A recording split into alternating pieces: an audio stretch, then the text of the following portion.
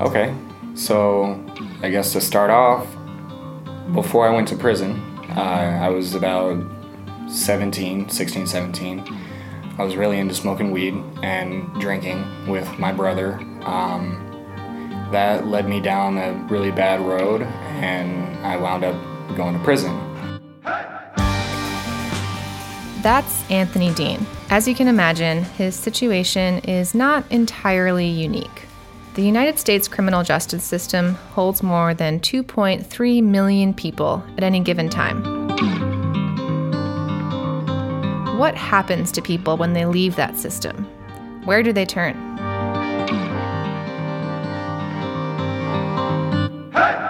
You're listening to Catalyst Radio, a show about second chances, sometimes third chances, and a group of nonprofits using food to change lives. I'm Emily Olson-Harbick, and I work with organizations across North America through a network called Catalyst Kitchens. These programs provide hands-on culinary training to help people who are out of work and often out of luck find jobs in food service. On today's show, we'll focus on how these programs are serving people returning from prison. I mentioned that 2.3 million people are currently imprisoned in the United States. Of this number, about 650,000 people are released from prison each year and return to their communities. This process of re-entering society is also called re-entry, and it can be incredibly challenging.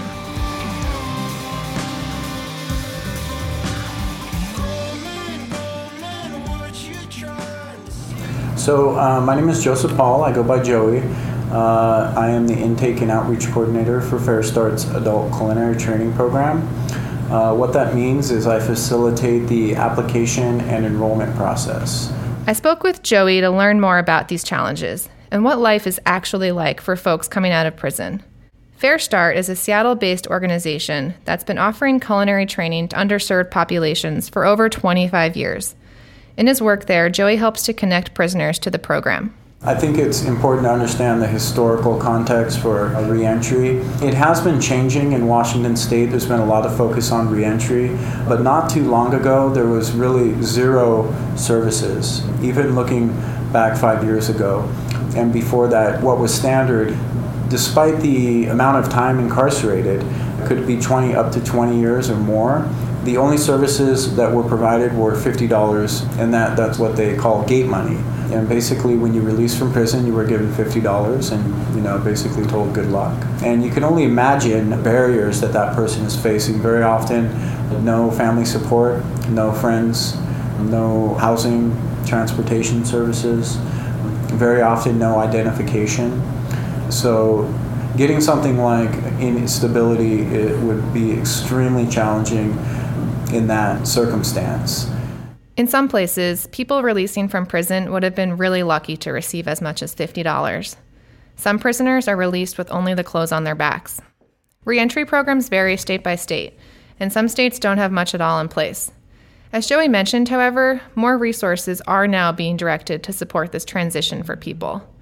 Many correctional facilities are now required to work with prisoners to develop a release plan, to make sure that people know where they'll go when they're released and have some idea of what they'll do for work. For prisoners without a family or a home to speak of, their release plan often involves staying at a homeless shelter. Most are unsure about how they'll get a job. So that's where Fair Start comes in. It's a very powerful transitional program for people releasing from prison because it's highly structured. There's housing support. There's a very clear path to employment in a short amount of time. And so I think that those are some of the things that are most appealing and very effective, by the way, when it comes to reentry. All of the job training programs we work with in Catalyst Kitchens echo the importance of providing this support and structure to help people in their first weeks of reentry. It's really important, I think, when trying to set up a program like this, that you don't set up a program where people feel judged. So as soon as people come in to our program, they get a uniform. We call them students. They're part of our family. So I think that combination of support and structure does a lot for folks. I am Jennifer Flanagan. I am the executive director and founder of Community Kitchen Pittsburgh. We are a nonprofit workforce development agency. About 70% of our clients are either currently or formerly incarcerated. Our program is really designed around people who have barriers to employment who would not otherwise be able, most likely, to get a job on their own. And so we provide the hard skills training, of course, in the kitchen, and then we also actually have a lot of wraparound supports to help people, because it's the whole concept of reentering the community from incarceration or from some of these other barriers that our clients face. It is just fraught with challenges, and so we do try to alleviate as much of that as possible, so that they can focus on getting a job and addressing some of the other challenges that they have as they reenter. I'm still living on high hopes. Just keep wishing that the pushing will give way to something more. I spent 8.5 years in prison. That's Anthony again, the voice you heard in the beginning. With my family, I bounced around from family member to family member when I was younger. And in my opinion, I got tossed around like a piece of meat that nobody wanted. Nobody wanted anything to do with it. You know, like I had a giant chunk of mold right in the middle that made me a bad piece of meat. Okay, so I'm nothing to anybody. It's the tired instinct in me. When I got here, Fair Start finally showed me that I have worth. I didn't know what worth was. I didn't know how to even describe it. I asked Anthony how it felt to start the Fair Start program after being in prison for 8.5 years. In prison, it's standoffish, and you gotta puff your chest out and make yourself look bigger than you actually are, and be Mr. Hardcore, and that's how you survive. Well, when you get to Fair Start, it's something totally different. The welcome is so big and so warm that I got choked up talking to everybody and having everybody welcome me. For Anthony, that mental and emotional shift from life in prison to life back in the real world has taken some getting used to. You go from a hostile environment after 8.5 years, and at that point, I got institutionalized. Institutionalized is like you get told when you're going to go to yard, when you can go to yard. You get told when you can go to the gym. You get told when you can go to the library. You get told when you can go to the pill line to pick up your pills if you have that. You're told when you can go and do stuff. When I got out, I was sitting at the William Booth, and people had told me that dinner and lunch are at these times, and you just show up. The William Booth Center is a homeless shelter in downtown Seattle run by Salvation Army. The center provides transitional housing for a lot of students in the Fair Start program. Well, I'm sitting on my bunk at the booth, and I'm waiting, and I'm looking at my watch, and I'm like, well, what's going on? And a dude kind of walked by, and he's like, hey, they're serving. And I'm like, they haven't even called it. How what? And I jumped up and I took off, and about halfway there, I realized that, hey, I'm not in prison anymore. I don't have to wait for that dinner bell, or I don't have to wait for somebody to say, hey, or the intercom to go off and say, hey, you can go out to yard. That was when it dawned on me that, hey, I was actually institutionalized. They institutionalized me after 8.5 years. People usually like to say that, after 10 years you're institutionalized, but no, I'm sorry. I hit it at 8 years, 8.5, whatever. Somewhere along there, I switched my mind was, okay, I can't go and do anything until I hear that bell. Once I hear that bell, yeah, I'm good. I can go.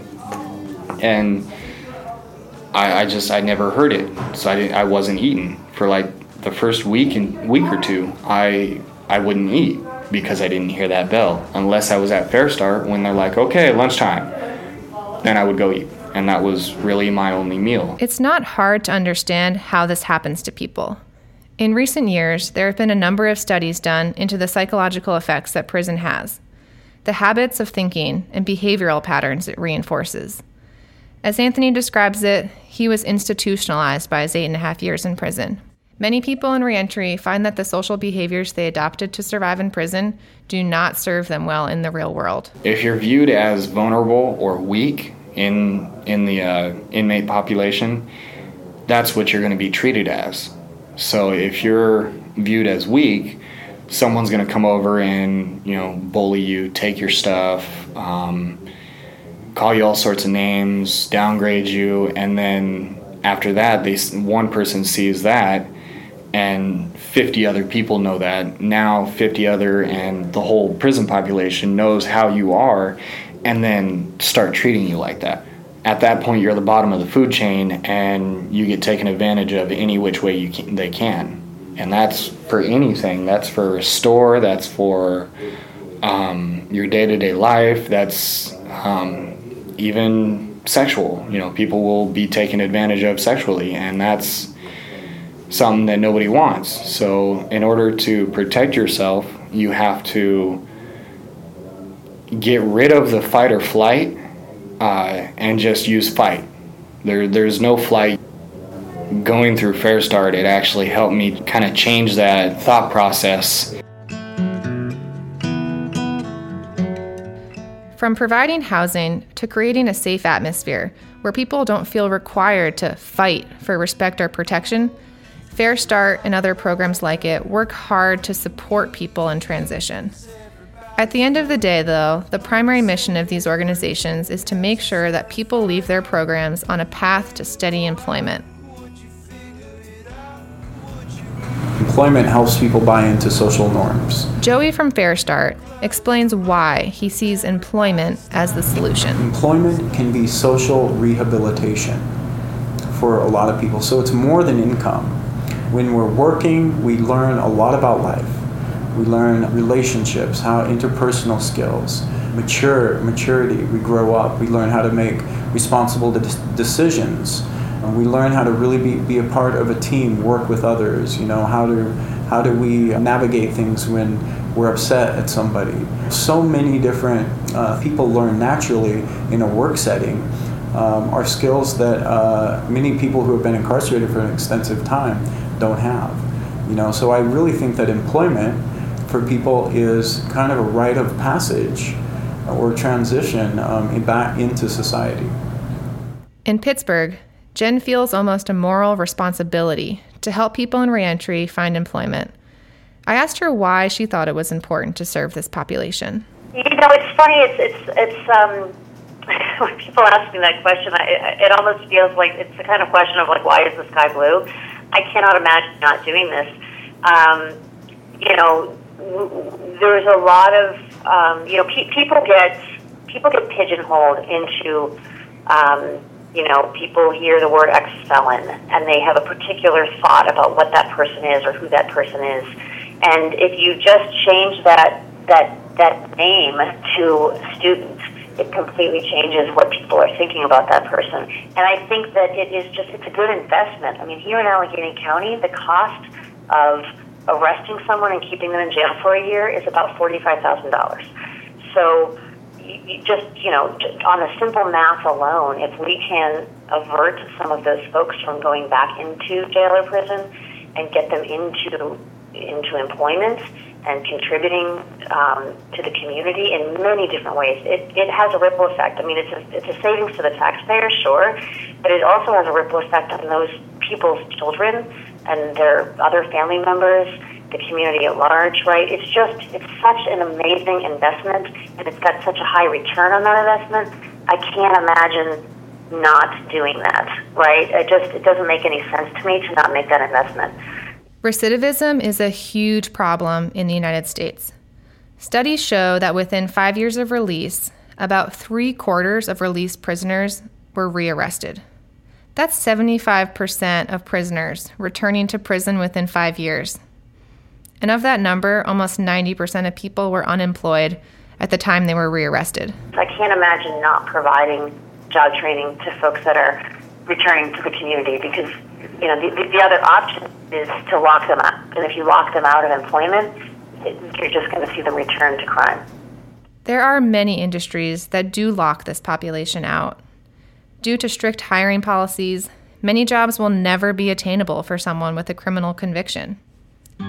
What we find then is that poverty often leads to prison, but at the same time, prison reinforces poverty. It's an undeniable cycle. Just trying to get a job after prison and having a criminal record, that my dad went to prison and he was lucky because he already had a trade. He's a handyman, and they really don't care about background checks. I think one thing that really did help to get that job is that I mentioned that I was in Fair Start. Fair Start isn't necessarily like,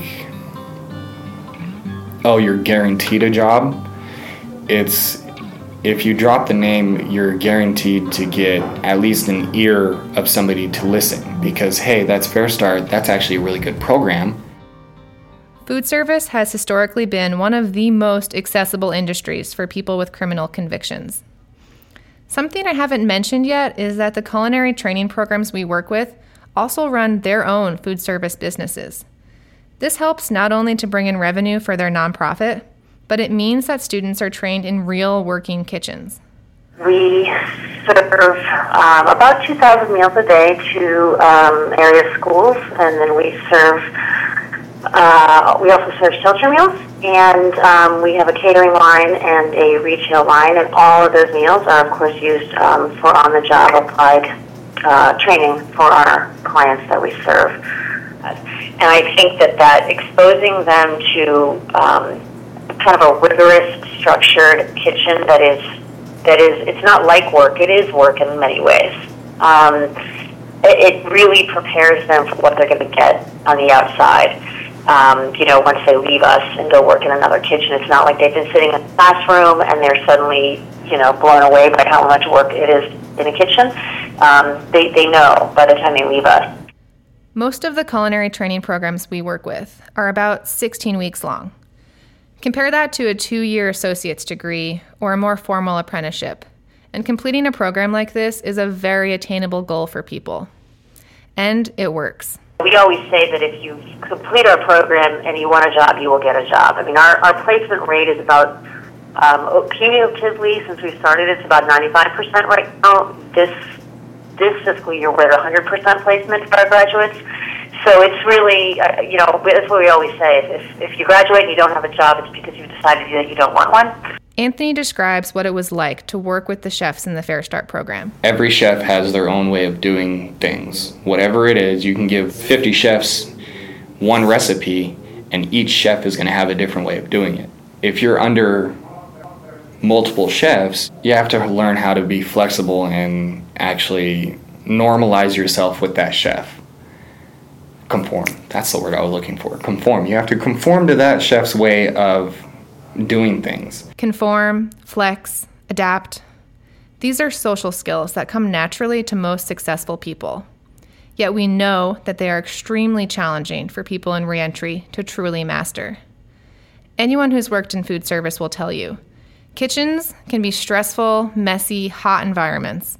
If you can learn to get along with people in a kitchen, it's a pretty safe bet you'll have improved your people skills overall. This is why so many organizations have decided to focus on culinary training, and part of the reason why it's worked so well for the reentry population. Another piece of this comes down to the sheer power of food. Cooking for people can be extremely rewarding, particularly if you've never been given many opportunities to provide for people and give back. When I got the chance to do it, I did orange glazed cinnamon rolls. They were amazing. When I was baking I remember those, actually. Then, yeah, you probably do. But when I was baking them, the people on the 4th floor, one guy came down and I sat across from him and I ate and I was like, all right, well, have a good day. And I got up and he's like, what, you're going to leave before I even try your cinnamon roll? And I was like, oh, no, you know what, I'll sit. I'll, find out what you think of it. And he's takes his little butter knife and fork and I'm like, okay, sure, it's not really how you're supposed to eat a cinnamon roll, but all right, I'll give you that. He cuts himself a little piece and tries it, and I'm like, so? And he's like, that's really good. It's really surprising because everybody up on the 4th floor could smell them, so we were kind of happy. And I was like, that's awesome. That's cool. I like that. I still remember it to this day because it kind of hit home, and it makes me really proud that he said his mom used to make orange glazed cinnamon rolls all the time, but they never tasted like mine. And if I can beat somebody's mom and something that he remembers, I think that speaks enough for itself.